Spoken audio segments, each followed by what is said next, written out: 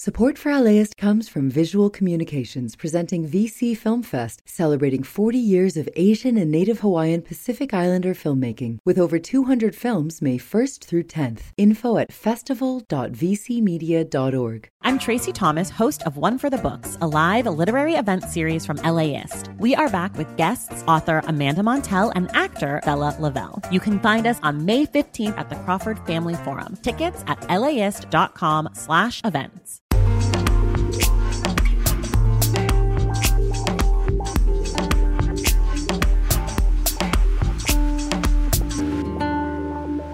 LAist Studios. We're just not a priority. We're just not a priority. The amount of people that share needles because they don't have enough money to buy pipes or needles and stuff like that, we don't have that problem here because of them. Hello, Imperfect Paradise listeners. This week, we're bringing you a series from our good friends over at fellow LAist podcast, How to LA. I've been really moved listening to this series because it gets into this very difficult issue, one that we've covered here on this show, which is homelessness here in Los Angeles, and the difficulties and nuances in addressing this major issue. But what I personally enjoyed most in this series, and why I think it'll appeal to you, Imperfect listeners, is that this series also offers us an inside peek into daily life on Skid Row, which is a place that has its own culture and its own sense of community. I really enjoyed hearing from the people who live there. A note before we get started, we get into some heavy themes in this episode, and so there's some strong language ahead. Without further ado, here's host Brian de los Santos and producer Evan Jacoby from How to LA.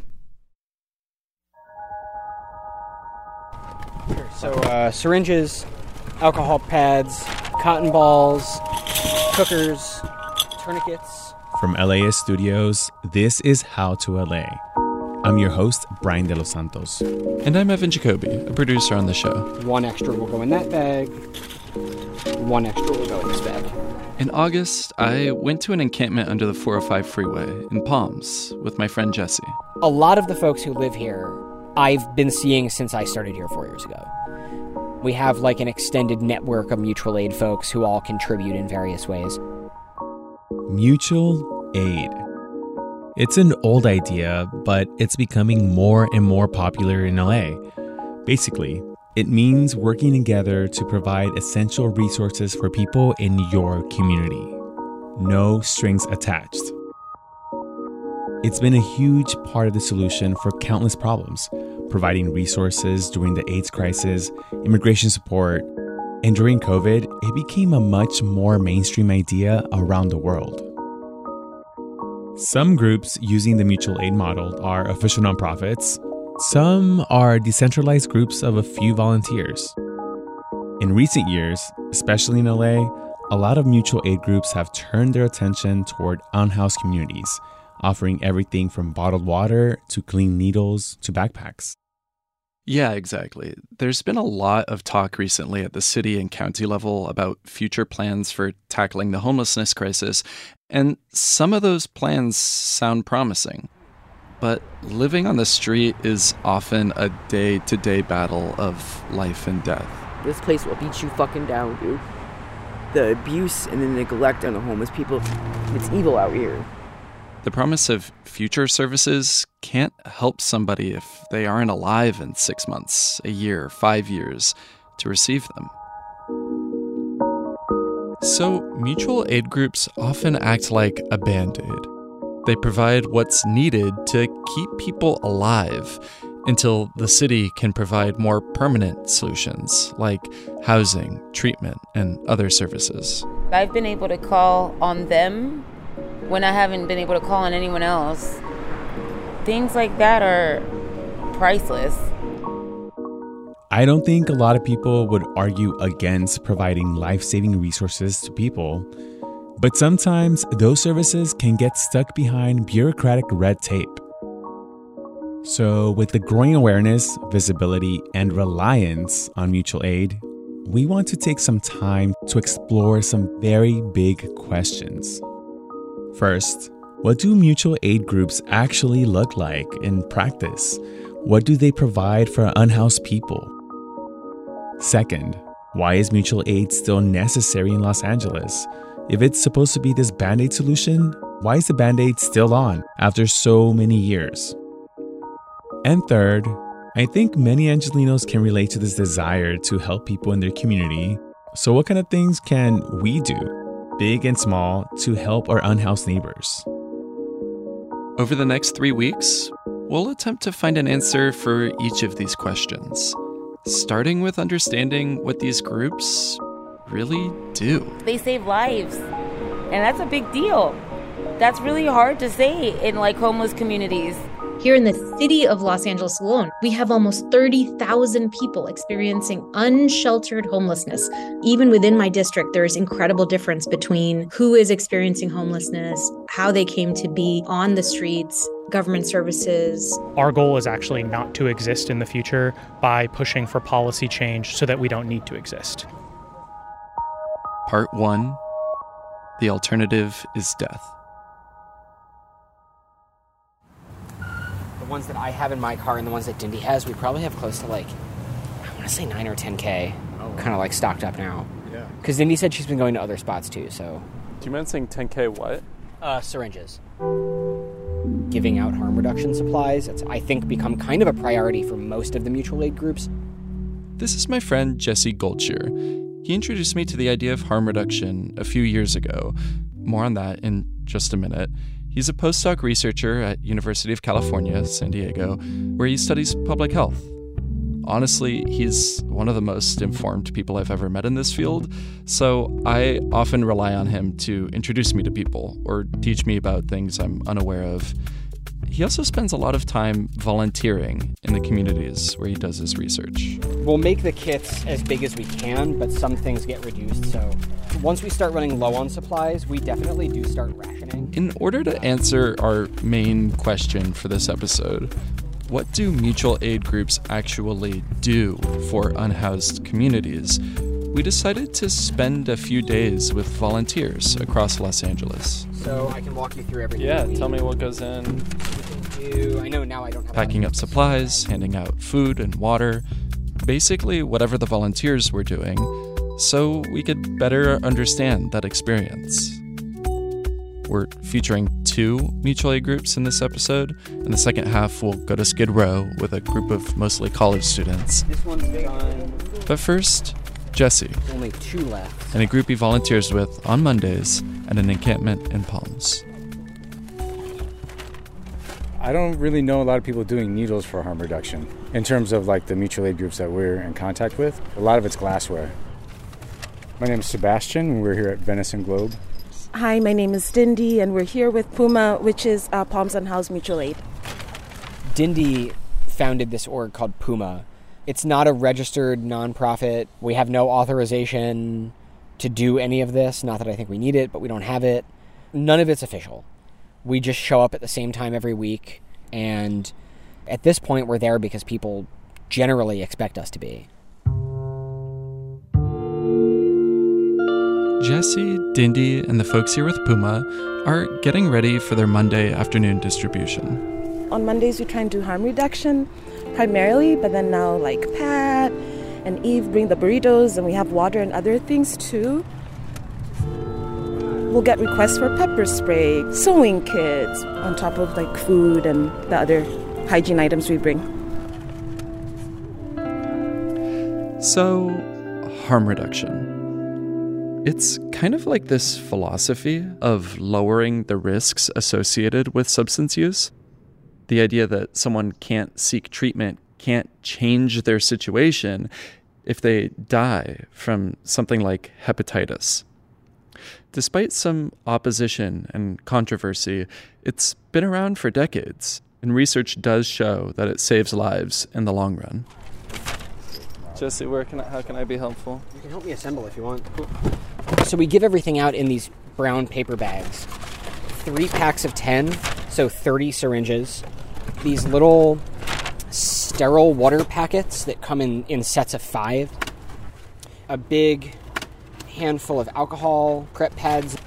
These are called cookers. They're these little metal kind of dishes. And we usually put, 3 or 4 of these per bag. Cotton balls, tourniquets, and twisty ties. All the supplies in these brown paper bags have a common goal: limit overall harm. Clean needles and alcohol swabs help people who inject drugs avoid disease. Sterile water and cotton balls help avoid blood clots. You put the syringe through the cotton and it acts as a filter. Do you teach them that process, No. or do they just kind of... No. Anybody that we're giving supplies out to knows how to use. I'm not going to teach someone how to inject drugs, Jesse says their overall goal is to provide the short-term solution of keeping people alive so that hopefully down the road, they're able to receive a more permanent solution in the form of housing. As we were putting together the last of the harm reduction kits, a few people started gathering around Jesse's car. Do you need something? Are you guys having any syringes by any chance? Hey, Jesse? Yeah, what's going on? You guys handing out some syringes by any chance? Sure. What do you need? 29 or 30 gauge. 30 shorts, right? Yeah. So 5/16, there's 30 in the bag, plus all the accessories. Do you need glassware too? Like a boogie, hammer pipe, that kind of thing? Okay.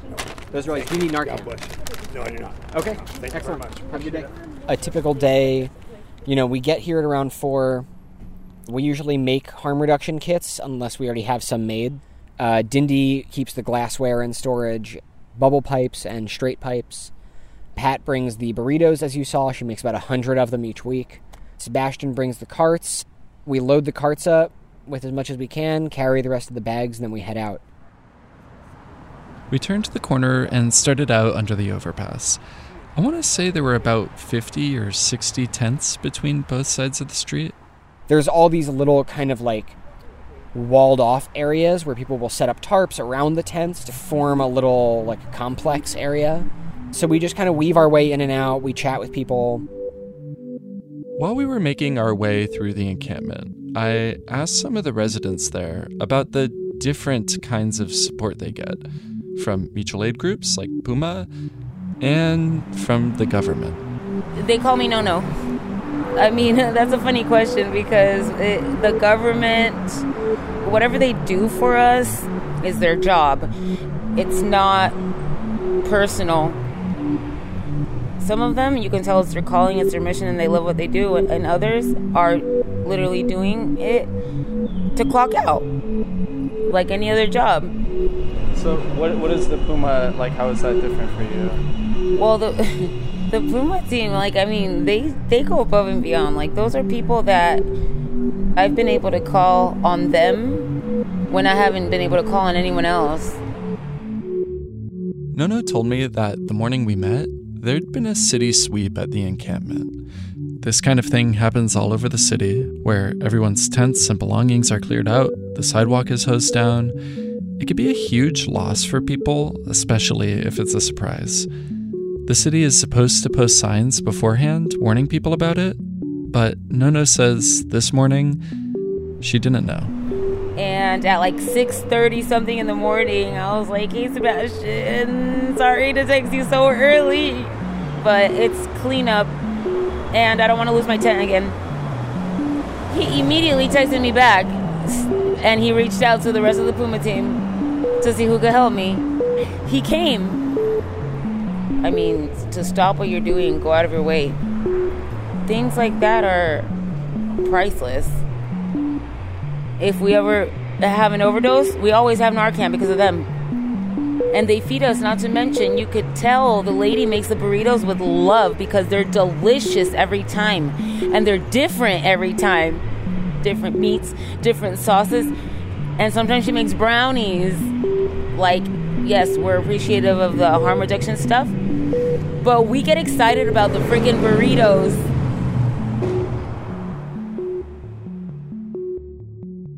Jesse and the other volunteers crossed the street to the other side of Venice, and we started making our way through the rest of the encampment. Ready to go? There are more tents on this side today because today's sweep only affected the north side, the part of the street that's officially in the city of Los Angeles. But most of the people who live on this side of the street had already come up to us to get what they needed. That meant we were almost done with distribution. Hey, homie. Cool. I'm gonna say thank you for the food and thank you for everything that you guys do for us. Most people at the encampment accepted a glass pipe. About half accepted a bag of needles or a box of Narcan. The burritos were a big hit. Everyone took at least one. Everyone also took as many water bottles as we could give them. Oftentimes we'll bring specific things for people that ask for specific things. So last week you weren't here, but we had a bunch of folks asking for tents, and so we made a list of who needs tents, and then we came back with tents for folks. If people ask for batteries, the next week we'll have a bunch of batteries with us. You know, we've gotten backpacks for people, we've gotten clothing for people, we've helped people get IDs. Jesse's coming out here is coming straight from the heart, you know what I'm saying? It's genuine, you know? Can't put a price on that. This is someone we're going to call Raylan. She asks that we use a pseudonym. Raylan was sitting outside of her tent just underneath the on-ramp to the freeway. As you can hear, it was very loud. She's sitting in a folding beach chair with a friend who lives in a different encampment. They were talking about how difficult it's been for them to find housing. This is my friend Franklin. He's been out for 15 years. I've been out here for 10. I've been here about housing people for 10 years. Raylan says one of the big reasons she relies on Puma so much is actually because of those cleanups that happen at the encampments. She says it can be hard to hold on to things like a tent, clothes, pots and pans. You know how much stuff over there that them people lose when they do that? And they have to come up on all that stuff all over again, dude. You can't even fucking cook because you get shit and it gets taken right away from you. You figure they don't want homeless people to succeed out here. I come from a good home and good people. I'm not a piece of shit. I didn't do drugs my whole life. This place will beat you fucking down, dude. The abuse and the neglect on the homeless people, it's evil out here.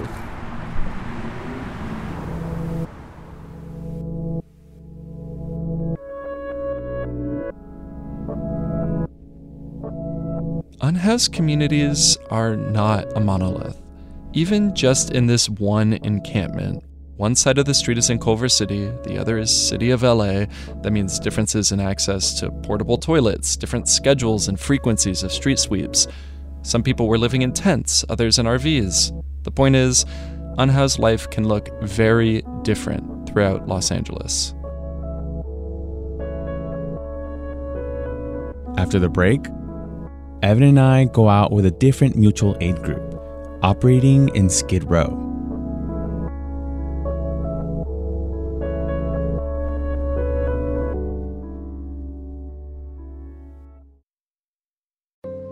Support comes from Visual Communications, presenting VC Film Fest, celebrating 40 years showcasing Asian and Native Hawaiian Pacific Islander filmmaking, featuring over 200 works ranging from narrative film, documentary films, photo exhibits, and new media. VC Film Fest honors our beloved elder cultural workers, linking them to present and emerging artists to empower communities and challenge perspectives. May 1st through 10th in Little Tokyo and in Long Beach. Info at festival.vcmedia.org.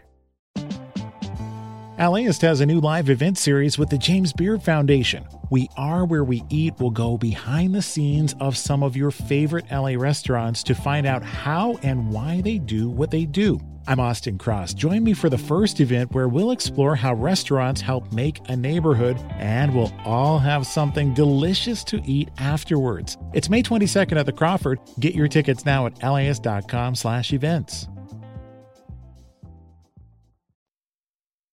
Welcome back to a special episode of Imperfect Paradise, featuring How to LA series on mutual aid. I'm Brian De Los Santos, the host of How to LA. And I'm Evan Jacoby, a producer on the show.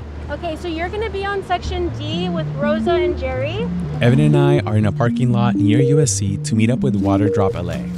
It's Sunday, about 11 in the morning, and there's a few dozen people grabbing Costco-sized cases of water, moving them from a U-Haul truck to the center of the parking lot. What was your name? First timer, David Albrecht. Welcome. We love people who are here for the first time. Thank you so much for volunteering your morning with us. People are checking in and getting ready to distribute water and snacks. My name is Danielle Hazimi. I've been a Water Drop volunteer for about a year now, and today I am the designated check-in and map person.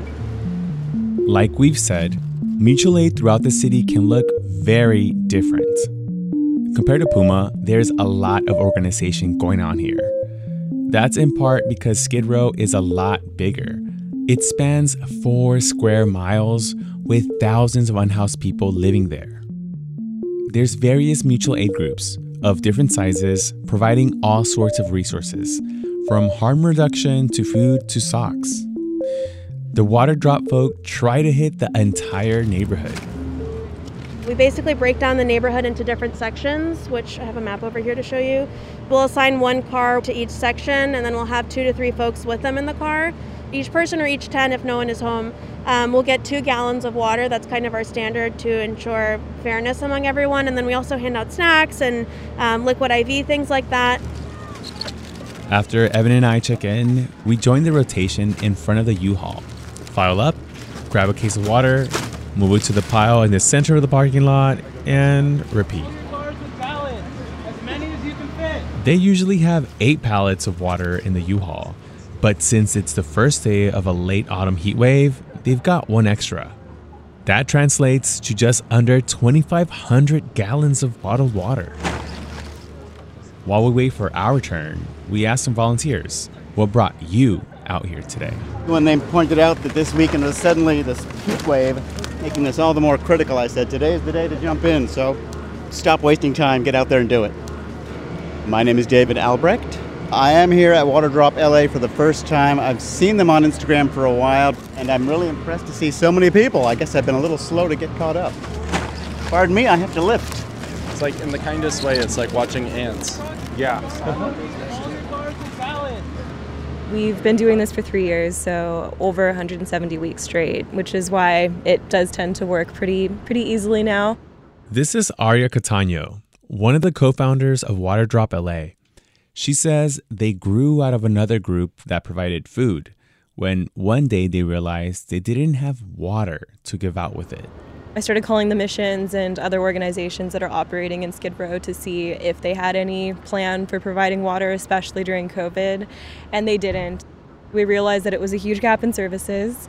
A lot of people didn't realize that unsheltered people in LA don't have access to water, and we realized that it was something that we could raise energy around to actually, get a temporary solution and maybe a long-term solution and to fix. Water access in LA's unhoused communities is a big problem. A study published this year in the International Journal for Equity in Health found that about 30% of Skid Row residents had limited daytime access to drinking water, and that number jumps to nearly 70% at night. We've seen this attitude at times of, they already have a couple options for water, so why add more? Part of why we continue to exist is because we don't want to accept that as an answer. Thank you. I see a lot of familiar faces and a lot of new ones as well. So by now, all the water is loaded up and Aria's addressing the crowd. One thing to keep in mind when doing this is to just stay very present of your body in the space. You are entering other people's homes. The line between private and public is a lot more fuzzy in places like Skid Row where people are unsheltered, and so just try to be very cognizant of how you're entering the space. Try not to step on people's tarps, on their property.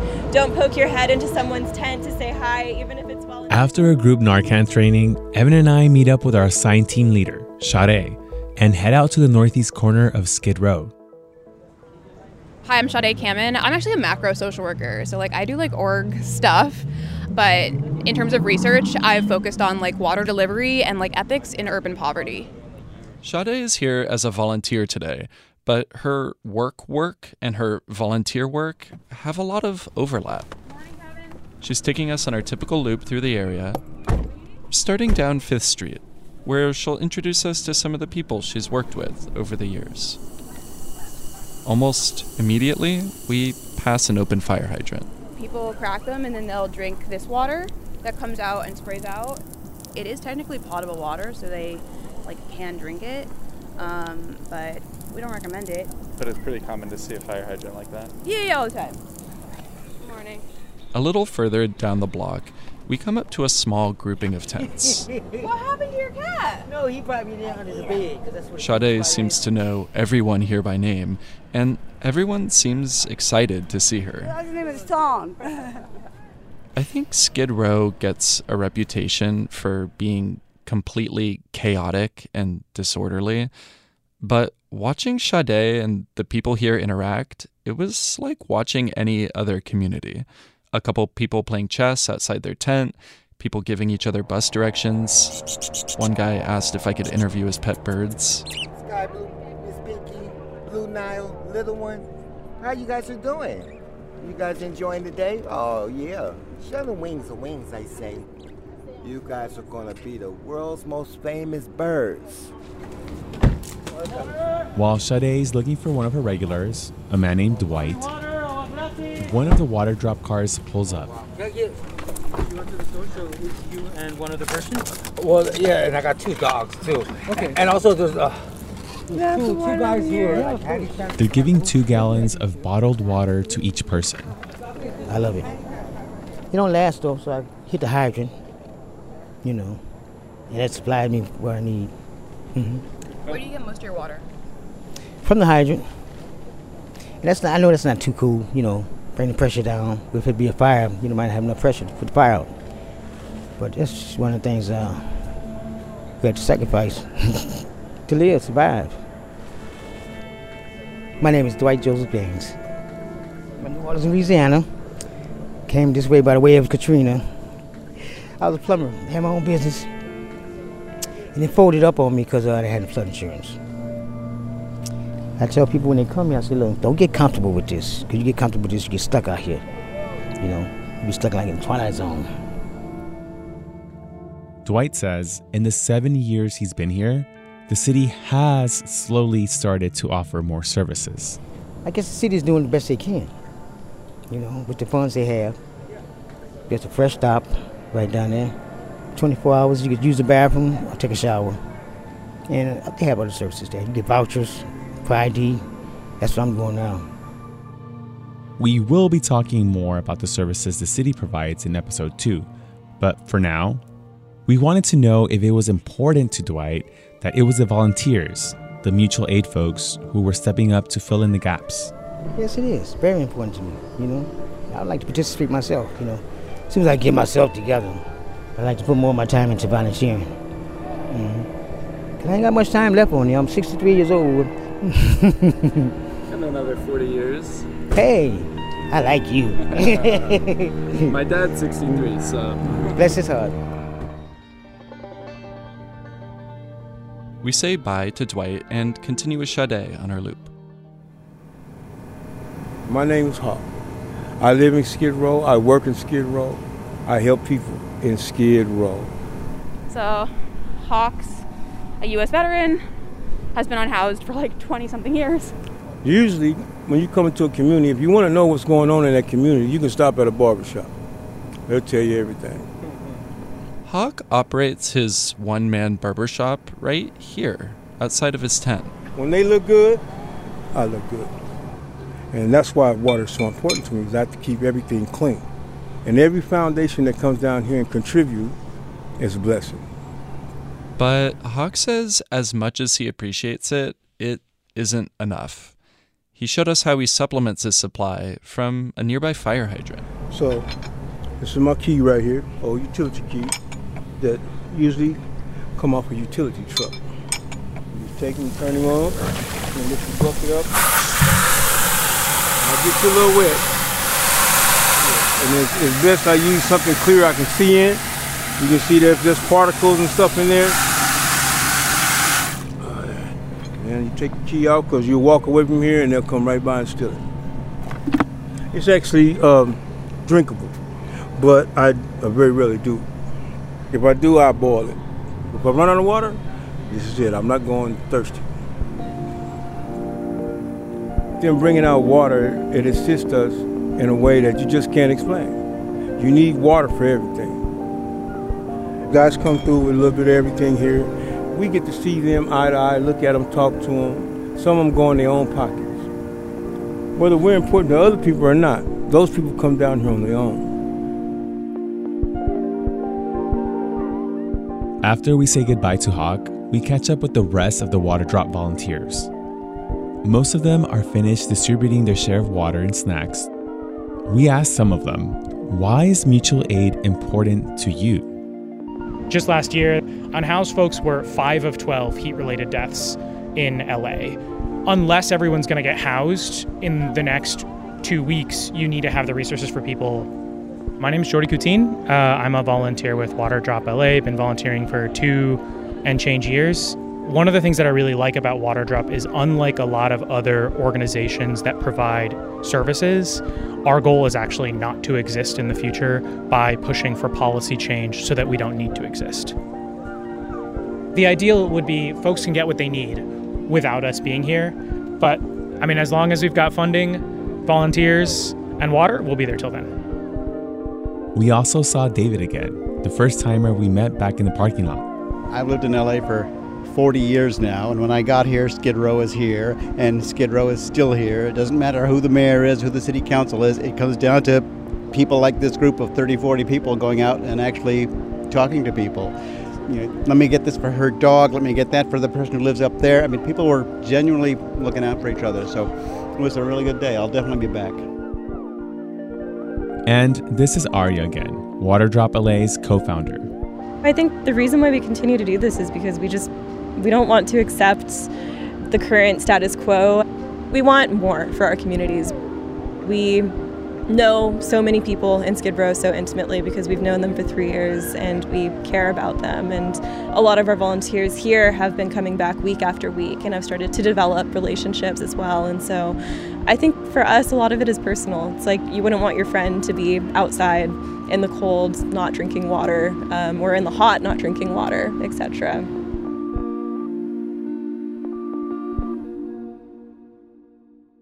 So that's the answer we came up with for our first question.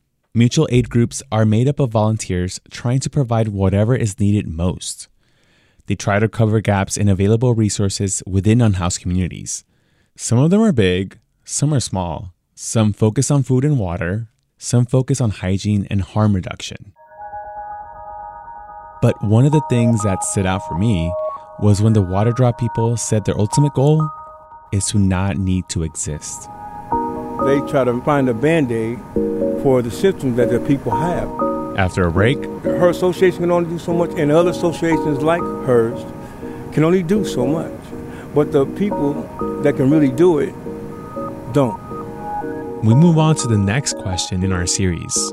Each district operates in many ways as its own fiefdom. We can get meetings with like all the other offices and not Kevin De Leon, which I think is a big holdup. Why is mutual aid still necessary in Los Angeles? If it's supposed to be a Band-Aid solution, when can we expect to take this Band-Aid off? Well, it is, I think it's a real indictment of the city. Selling a little or a lot? Shopify helps you do your thing, however you cha-ching.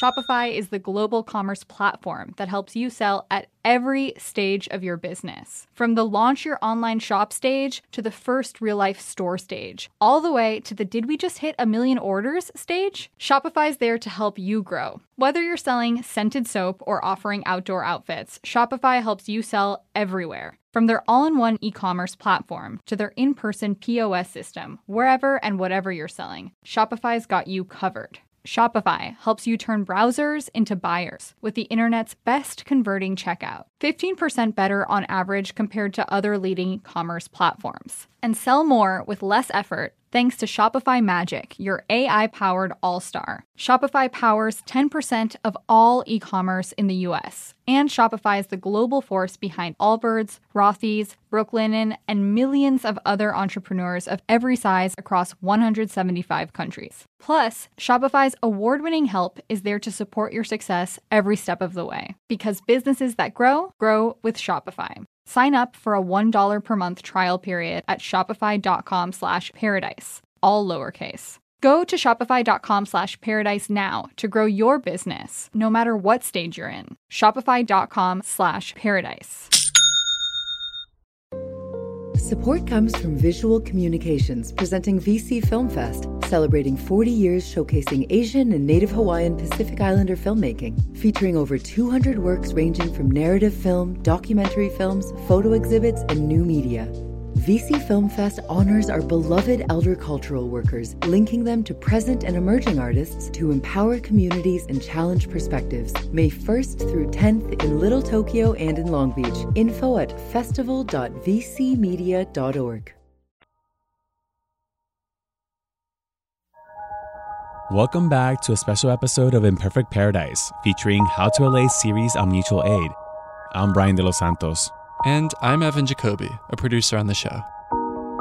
To recap, we've got 3 big questions for this series. First, what does mutual aid look like in unhoused communities? So we give everything out in these brown paper bags. Syringes, alcohol pads, cotton balls. Second, why is mutual aid still necessary in Los Angeles if it's supposed to be this Band-Aid solution? We've been calling the city out repeatedly for this kind of failure of programming, even when they are providing necessary services. And third, what kind of things can we all do, big and small, to help our unhoused neighbors? We all know the long-term solution to the homelessness crisis is affordable housing. But in the meantime, tens of thousands of people are living unsheltered across Los Angeles. We know the city is doing some things. Same for the county, same for LAHSA, the Homeless Services Authority, and other agencies. And one other person? Well, yeah, and I got 2 dogs, too. But it's clear, unhoused people have some very basic, immediate needs that are not being met by government services. So let's repeat our main question for part 2. Why is the mutual aid Band-Aid still on? AKA, where are these service gaps coming from for unhoused communities across Los Angeles? You're going to hear from a lot of people in this next part. People experiencing homelessness. They give you a little bit of something to start off with, and then next thing you know, when it's gone, in a couple of days, what do? Elected officials. The city has found it very, very challenging to provide things like showers, porta potties, never mind food or water. And we'll hear from volunteers again, too. It's good that private citizens are supporting each other, but that shouldn't be a stilt that the government relies on.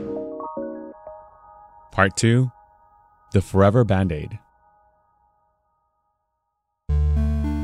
If mutual aid groups are going to become less necessary, then the services they provide need to come from somewhere else. But before we get too deep into the different types of government services out there, we need to unpack a few things about the government itself. LA is a unique place.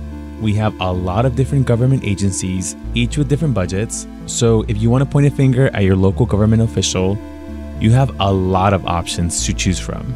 Oh yeah, it's a lot.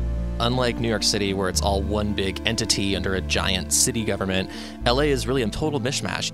You've got the county, the city, LAHSA, a lot of different entities. This is Nick Gerda. He's the Unhoused Communities reporter at LAist, and he's covered a lot of the issues we're talking about today. We've relied on him a lot during our reporting to unpack some of the complexities surrounding these issues. Yeah, it's really reasonable to be confused by this, and there's a lot of overlap in responsibility, and the idea behind that about a century ago was to decentralize power, but the flip side is that you have all these different government entities, and it can get really confusing, and in the past what we've seen is a lot of finger-pointing. So we followed 2 mutual aid groups while they were volunteering in different parts of LA. One of them gives out water in Skid Row. The other provides harm reduction supplies in Palms.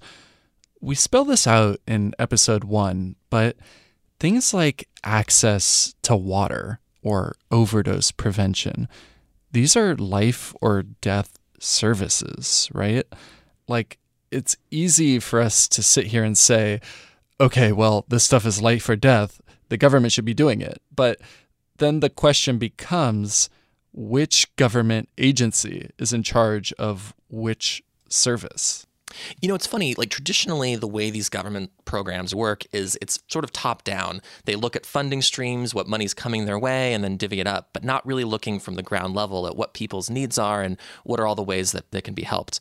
What you're describing is a way of looking at what the community needs first and then saying, okay, we need funding for X, Y, and Z. In reality, like I said, it's a lot more top down. So you can get this issue where you have a solution looking for a problem instead of problems looking for a solution, and that can create a lot of gaps. What you end up with is a bunch of different agencies doing different pieces of this, but not really one entity taking responsibility for an entire suite of services. Part of it gets into the philosophy of what is the role of government. Does government have responsibility and taxpayers have a responsibility to provide life-saving support for people living on the streets? I haven't seen that debate play out, how much the city should be stepping in to help people.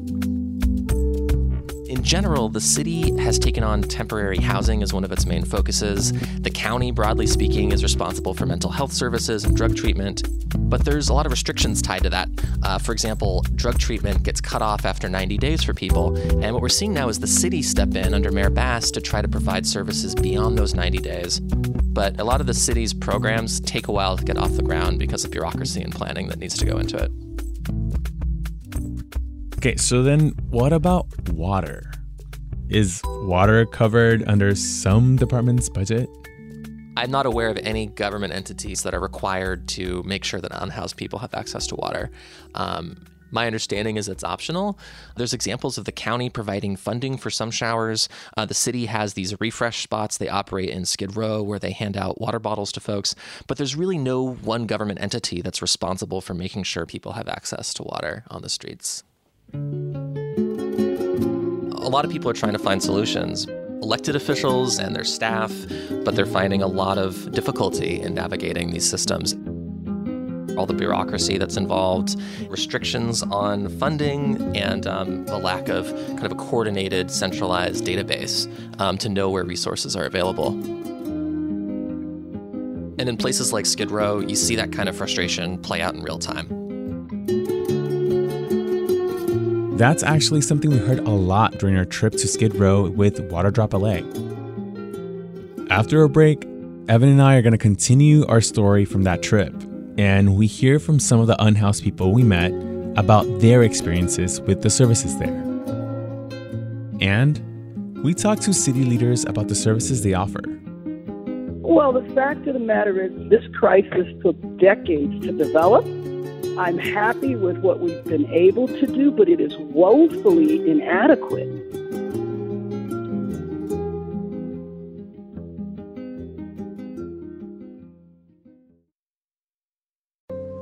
Support comes from Visual Communications, presenting VC Film Fest, celebrating 40 years showcasing Asian and Native Hawaiian Pacific Islander filmmaking, featuring over 200 works ranging from narrative film, documentary films, photo exhibits, and new media.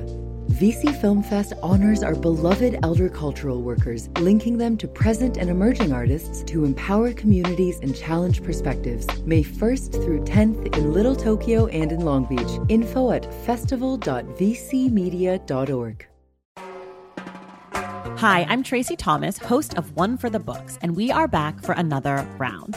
This is clearly an NPR audience. Yeah, I think they're so smart. What the hell? My guests this time are actor Vella Lavelle and author Amanda Montell, whose new book, The Age of Magical Overthinking, is out now.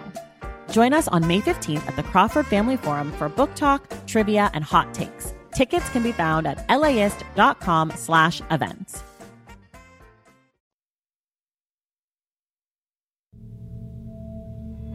Welcome back to the show. If you're going to help somebody, find out what the problem is. Find out. If there's a medical problem, then try to get them some medical help. If there's a drug problem, get them some drug help. Or open up a damn place where they can. This is Hawk, one of the people we met in episode 1. He lives in Skid Row, where he operates a one-man barbershop outside of his tent.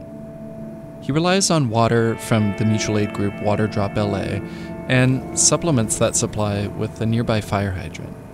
It's not Miss Bass's job alone, but because she's a mayor, she can put emphasis on the people who have something to show for what they've done. Sade's one of those people. Sade Kamen is a volunteer with Waterdrop, and she's known Hawk for years. She pointed to a building across the street from Hawk's tent. This is the refresh spot. This is where people get a lot of water that's not from us. So they have showers and bathrooms and a water box. That's probably like one of the best resources that the city has like installed. They do laundry. We can probably walk through. How are you? I got these from LA's. Sade brought us around the street to that facility, but we weren't able to speak on the record with any of the workers there. So we asked Hawk about his experiences with Refresh. It's a great asset to the homeless, but not all homeless people use that facility. Some of these people are like me. I don't do groups of people well. That mental thing can hold them back from many benefits, but they need assistance badly. I'm fortunate enough and blessed enough to have a fire hydrant, because that's how I survive. I would think like the Refresh spot is like one of the best interventions in the city. I will say that like in Skid Row, you have a lot of people who aren't stable enough to regularly access resources. We reach a lot of people who can't go into Refresh or who like won't walk all the way or have avoidance issues. Refresh is not the only immediate term service from the city here in Skid Row. There's also the cooling and warming stations meant to keep people safe during extreme weather. These stations are actually a really good example of the mutual aid groups pushing the needle on what resources are provided by the city. They opened after a lot of pressure from these groups and other activists. But there has been a lot of criticism on the number of stations built and when they actually became available. For example, Nick's reporting on LAist highlights some significant delays rolling them out last summer. Sade told us the same thing too. At the start of the heat waves, there was nothing out there until people were like getting really mad and asking where the resources were. You know, there's a lot of money that like should be going into Skid Row that is not seen on the ground. I want to take a minute to talk about Skid Row. This 4-square-mile neighborhood just southeast of downtown has a long history, going back to the 1800s. In the 1970s, city officials established an unofficial containment zone for homelessness, where they would allow shelters and other services. These days, Skid Row is viewed as a national epicenter of the homelessness crisis. And Black and brown people are disproportionately represented in the neighborhood, accounting for about 80% of the total population. There's a lot of people who have been living in the streets for a long time without adequate services. People told us they can get used to feeling forgotten out here. But they people, you know? Those people are people too. We asked Dwight, another one of the Skid Row residents we met in episode 1, what he would want to tell his city representatives about his life. Well, it's really not about me. It's not about me. It's about the city and how they have people outside. That's not normal, you know. They got to get us off the street. They got to get us off the street. And I think they're doing a good job. You know, the new mayor is. And I'd like to tell them thank you. Thank you. Because even if it don't work, they put in a try. You see? Nothing beats a failure but a try.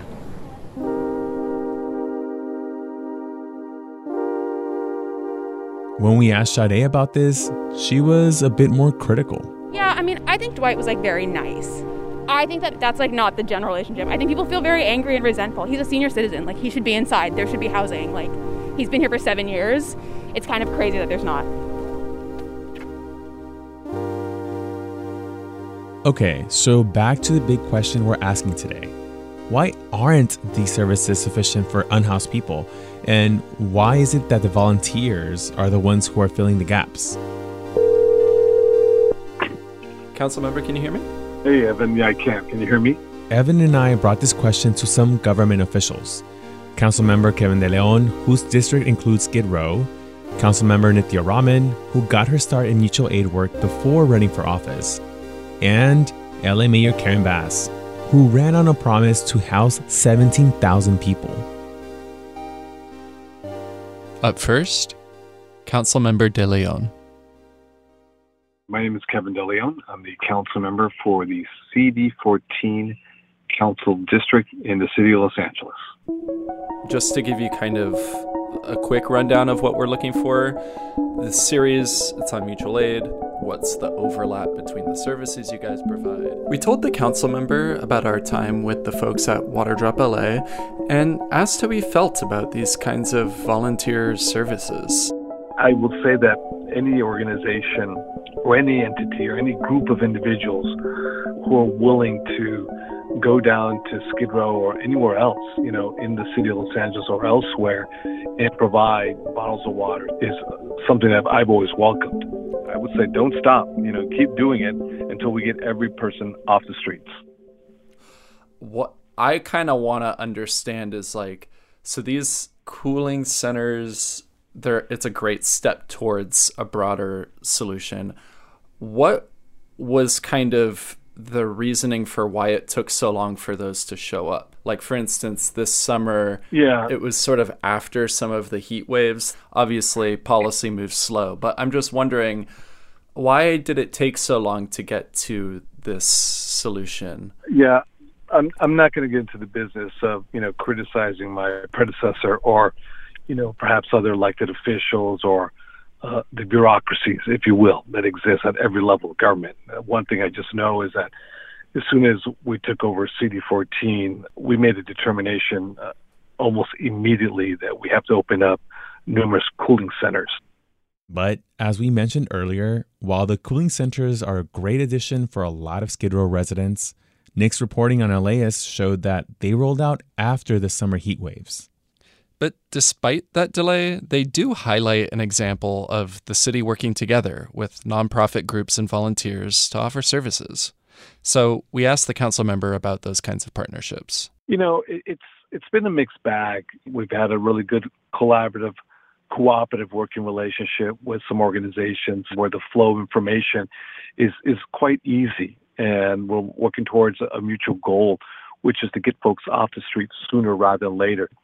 At the same time, we've had, experiences that have not been positive or pleasant, to say the least, where we'll have some organizations actually physically go out there and persuade our unhoused neighbors not to take any type of housing. Is that temporary housing? Free housing, a room in a hotel, a tiny home.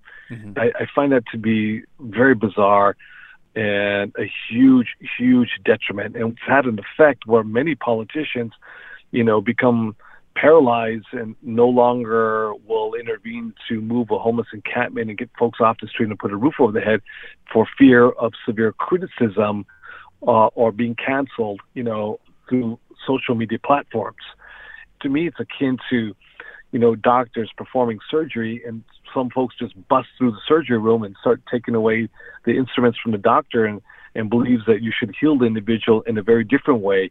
And you have a patient that's on the surgery table who needs intervention sooner rather than later, or he or she may die or seriously become even much more sick. I just want to kind of focus on some of these urgent needs for a sec of you have people that might be overdosing who don't have access to Narcan. You have people Correct. Who are maybe getting infectious disease because they don't have access to clean needles.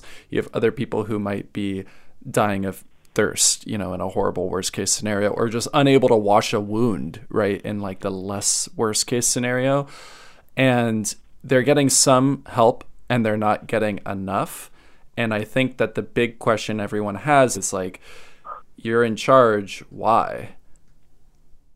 Why? What specifically? Because that's a huge one. Why is that urgent need not being met at 100%?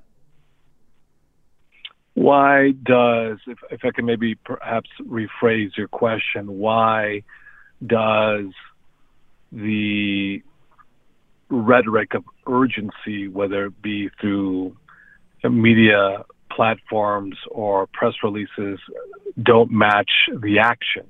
Well, or the urgency that you're describing with the patient on the table, I think it's if the person could potentially die tomorrow, why is there, one refresh spot instead of 12? Or why is there homeless healthcare for harm reduction, but not also you handing people clean needles? Yeah, no, I know what you're saying. And I think that we've had, historically we've had a broken system, a system that is incoherent, a system that has been siloed. The right hand doesn't speak to the left hand, and vice versa. I've been very public for the last 3 years of my deep frustration with Los Angeles County, for example, Department of Mental Health, to help folks who are suffering from clinical depression to bipolar to schizophrenia. Because when you have someone who is screaming and yelling at the top of his or her lungs, running down the street naked with feces caked onto his or her skin, well, we know that's not normal. But what we've done in LA is we've normalized it. But it is abnormal. It is unique, and it should set us off with a sense of urgency. And that's one of my biggest frustrations, because it's especially acute in Skid Row.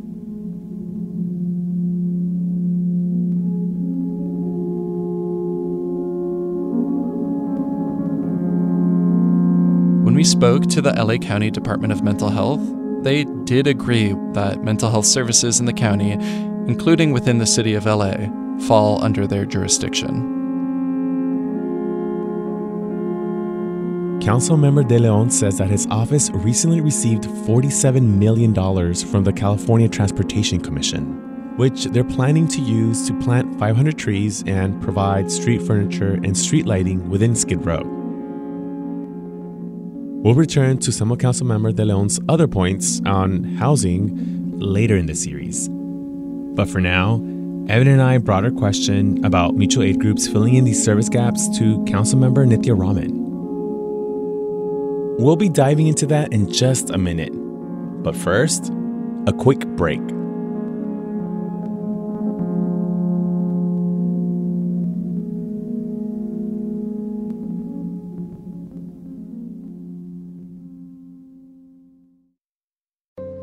Support comes from Visual Communications, presenting VC Film Fest, celebrating 40 years showcasing Asian and Native Hawaiian Pacific Islander filmmaking, featuring over 200 works ranging from narrative film, documentary films, photo exhibits, and new media.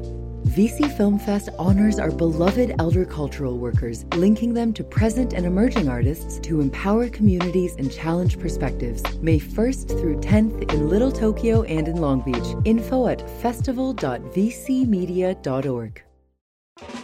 Start your Saturday with something that will grow your kiddos' brains and get their creative juices flowing. Join us at LAS for a morning of multilingual story times, interactive performances, art making, and lots of kid fun. Bring the whole fam and join us for a super fun Saturday at LAS in Pasadena on June 1st. Tickets at las.com/events. See you there.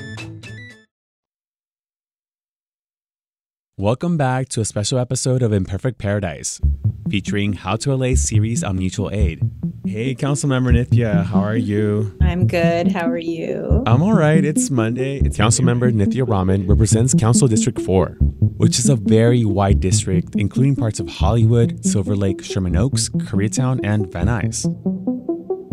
And like we mentioned earlier, Councilmember Raman has a background in mutual aid and volunteering. She co-founded the nonprofit Sila Neighborhood Homeless Coalition. I think one of the themes that we were seeing through our reporting, a lot of volunteers that provide these type of services, they're often saying they wish the government was more involved in the process of giving out a certain type of aid, you know. Can you talk about the responsibility of the government in providing some of these kinds of life-saving services? I think that the government's role providing services for people who are experiencing homelessness directly on the street has been limited by our bureaucratic capacity. And the city has found it very, very challenging to provide things like hygiene services, showers, porta potties, never mind food or water. And I do think that's a problem. I think it's a real indictment of the city. Hygiene services are really something that the city has tried to do, but has found it either prohibitively expensive or just has not provided at the scale that it needs to be provided on the streets right now. We need a citywide response so that we can provide some of these interim services, even as we're working on housing, even as we're working on shelter, to people so that they're not suffering when they are on the streets. learning from your experiences working with the city for a few years now, you're trying to increase access to services outside of housing as well. What have been some of the biggest challenges, and where's the pushback coming from? When I was elected, there were a lot of large encampments on my district's streets. We did, when I first got here, initially focus on trying to provide greater hygiene services to them. When the city does this work, it can be extraordinarily expensive. What I learned from that experience was that I have limited staff. We had to choose between providing those services and organizing those efforts and trying to find money to pay for them, and actually looking for housing for people where they could access those services, in the context of a motel or a hotel room or a shelter site of some kind. We're always making tough decisions in the office. Where are we going to dedicate our staff time to putting resources together? And where are we going to allocate the very limited dollars that we're getting to address these issues for the district? She also says some challenges she's faced came from inside city council. So one of the challenges that we had when we were first doing programming around picking up trash regularly at encampments, I was a little bit surprised by this, actually, from my fellow council members. Some of them felt like putting into place a program like that was conceding that we were allowing homelessness to continue on LA's streets. They felt like it was a defeatist posture. I didn't quite expect that.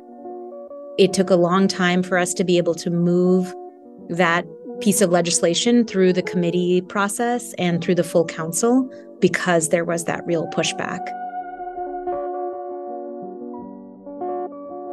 We also reached out to the mayor's office, hoping to interview the newly appointed chief of housing and homelessness, but Mayor Karen Bass saw our email and got in touch with us directly. So we asked her about how her office approaches these kinds of immediate term needs.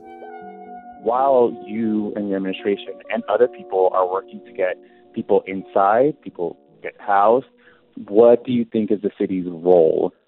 So addressing people's immediate needs is short term. And you have to address short term, but we have to have a short term and a long term strategy. So there's room and need for everybody to be doing their part. The mutual aid groups that go out and meet basic needs, I think that that's a wonderful thing. Now, what council offices do, I cannot respond to, but my focus has been to help people get off the street and into housing. However, though, housing without services, without food, without all of the things that people need is insufficient. And if I have learned anything this year, is how the ability to provide services of every type is woefully inadequate. People need water. They need the ability to have basic hygiene. They need food. They need all of that. We are going to take a much deeper dive into housing in the Mayor's Inside Safe program in the next episode. But for now, I wanted to know how we ended up with a situation where the mayor herself is describing service access as woefully inadequate. Why did it end up this way? Let me just say that I do not have a magic wand, and it is not going to happen overnight. I talk to people all the time who say, you've been in office for 12 months. Why are there still homeless people? Well, the fact of the matter is this crisis took decades to develop. There are 46,000 people in the city of Los Angeles on the street. I could have spent the first few months or the first year of my administration developing the world's best program, meeting with everybody under the sun and getting everybody's feedback and building a program. But I thought that was inappropriate considering people die on these streets every single day. I'm happy with what we've been able to do this year, especially because we have been building the plane and flying too. But the consequence of doing that is that I'm learning a lot of things. Mistakes are made along the way. We're learning about gaps and things that are woefully inadequate, like services. But I'm going to continue building the plane and flying it at the same time.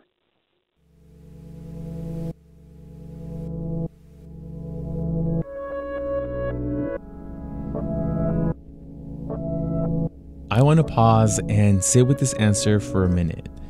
I think, especially as journalists, there's a tendency to be more critical of elected officials and ask, why isn't there a faster, better, more equitable solution? But the mayor is saying that if she spent time trying to build that perfect solution, more people might have died in the short term.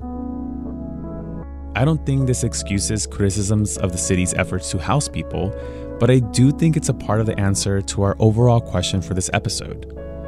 The mutual aid Band-Aid is still necessary because the city's strategy has been to push forward a plan, even if it's not a complete or perfect plan. We went back to Nick Gerda again. He's LAist Unhoused Communities reporter. Nick, what we've been talking about all this time, how do we take that mutual aid Band-Aid off? Well, basically the Band-Aid becomes less necessary when you don't have these service gaps to cover, right?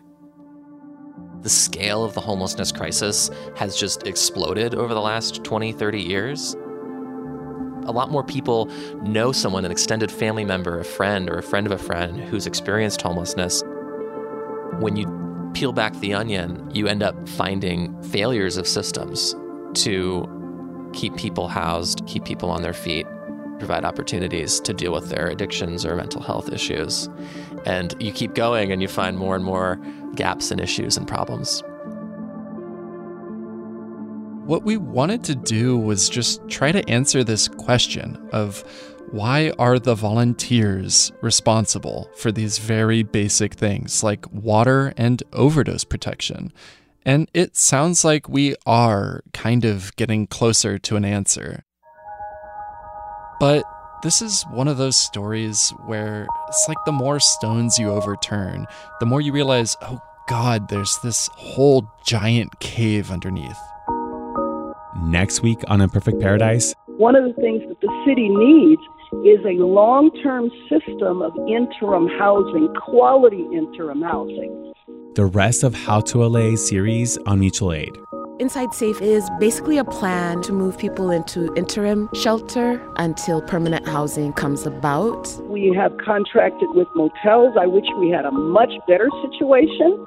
Can motels and other temporary housing solutions help us take off the mutual aid Band-Aid? One thing that's really dangerous about displacing people is they no longer have access to the very few reliable things that they have.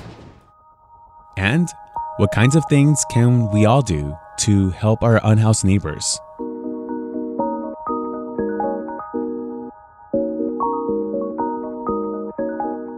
My name is Kevin. I'm here with Water Drop Los Angeles here in Skid Row. I used to live on Skid Row here in downtown Los Angeles. I remember the day that my life changed when I went to prison for the last time. Came back to Skid Row wondering how could I help these people? How can I make somebody's life better? I looked at the water faucets and all that out here on the streets, and I said, how do people gotta use this to survive here? It's got to be a better way. That's when I met Water Drop Los Angeles, and we began to give clean water to the people, which is essential, especially during summertime. When I had a meeting here with Karen Bass, the first thing I asked her, what can we do different that the other mayor and them didn't do? What can the city do more to help us here? I tell DeLeon, the councilman in this district, we shouldn't have to have a truck pull up here to get him water. The city should already have that in place. We need you to show us that you care. And when people care, things happen. I know if my life can change, anybody's life can change if given opportunity.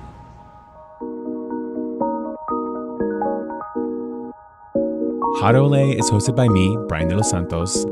Our series on mutual aid is produced by Evan Jacoby. Our other team members include Victoria Alejandro, Megan Botel, Monica Bushman, and Erica Washington. Our intern is Tony Morales. Production support from Jens Campbell. Our executive producer is Megan Larson. We had additional editorial support for this series from Catherine Mailhouse, our director of content development, Sheena Naomi Krochmal, the vice president of podcasts at LAist Studios, and Antonia Cerejido.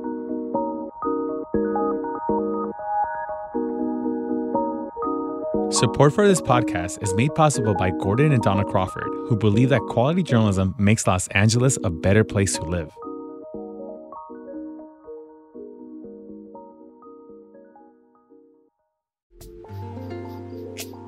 This program is made possible in part by the Corporation for Public Broadcasting, a private corporation funded by the American people.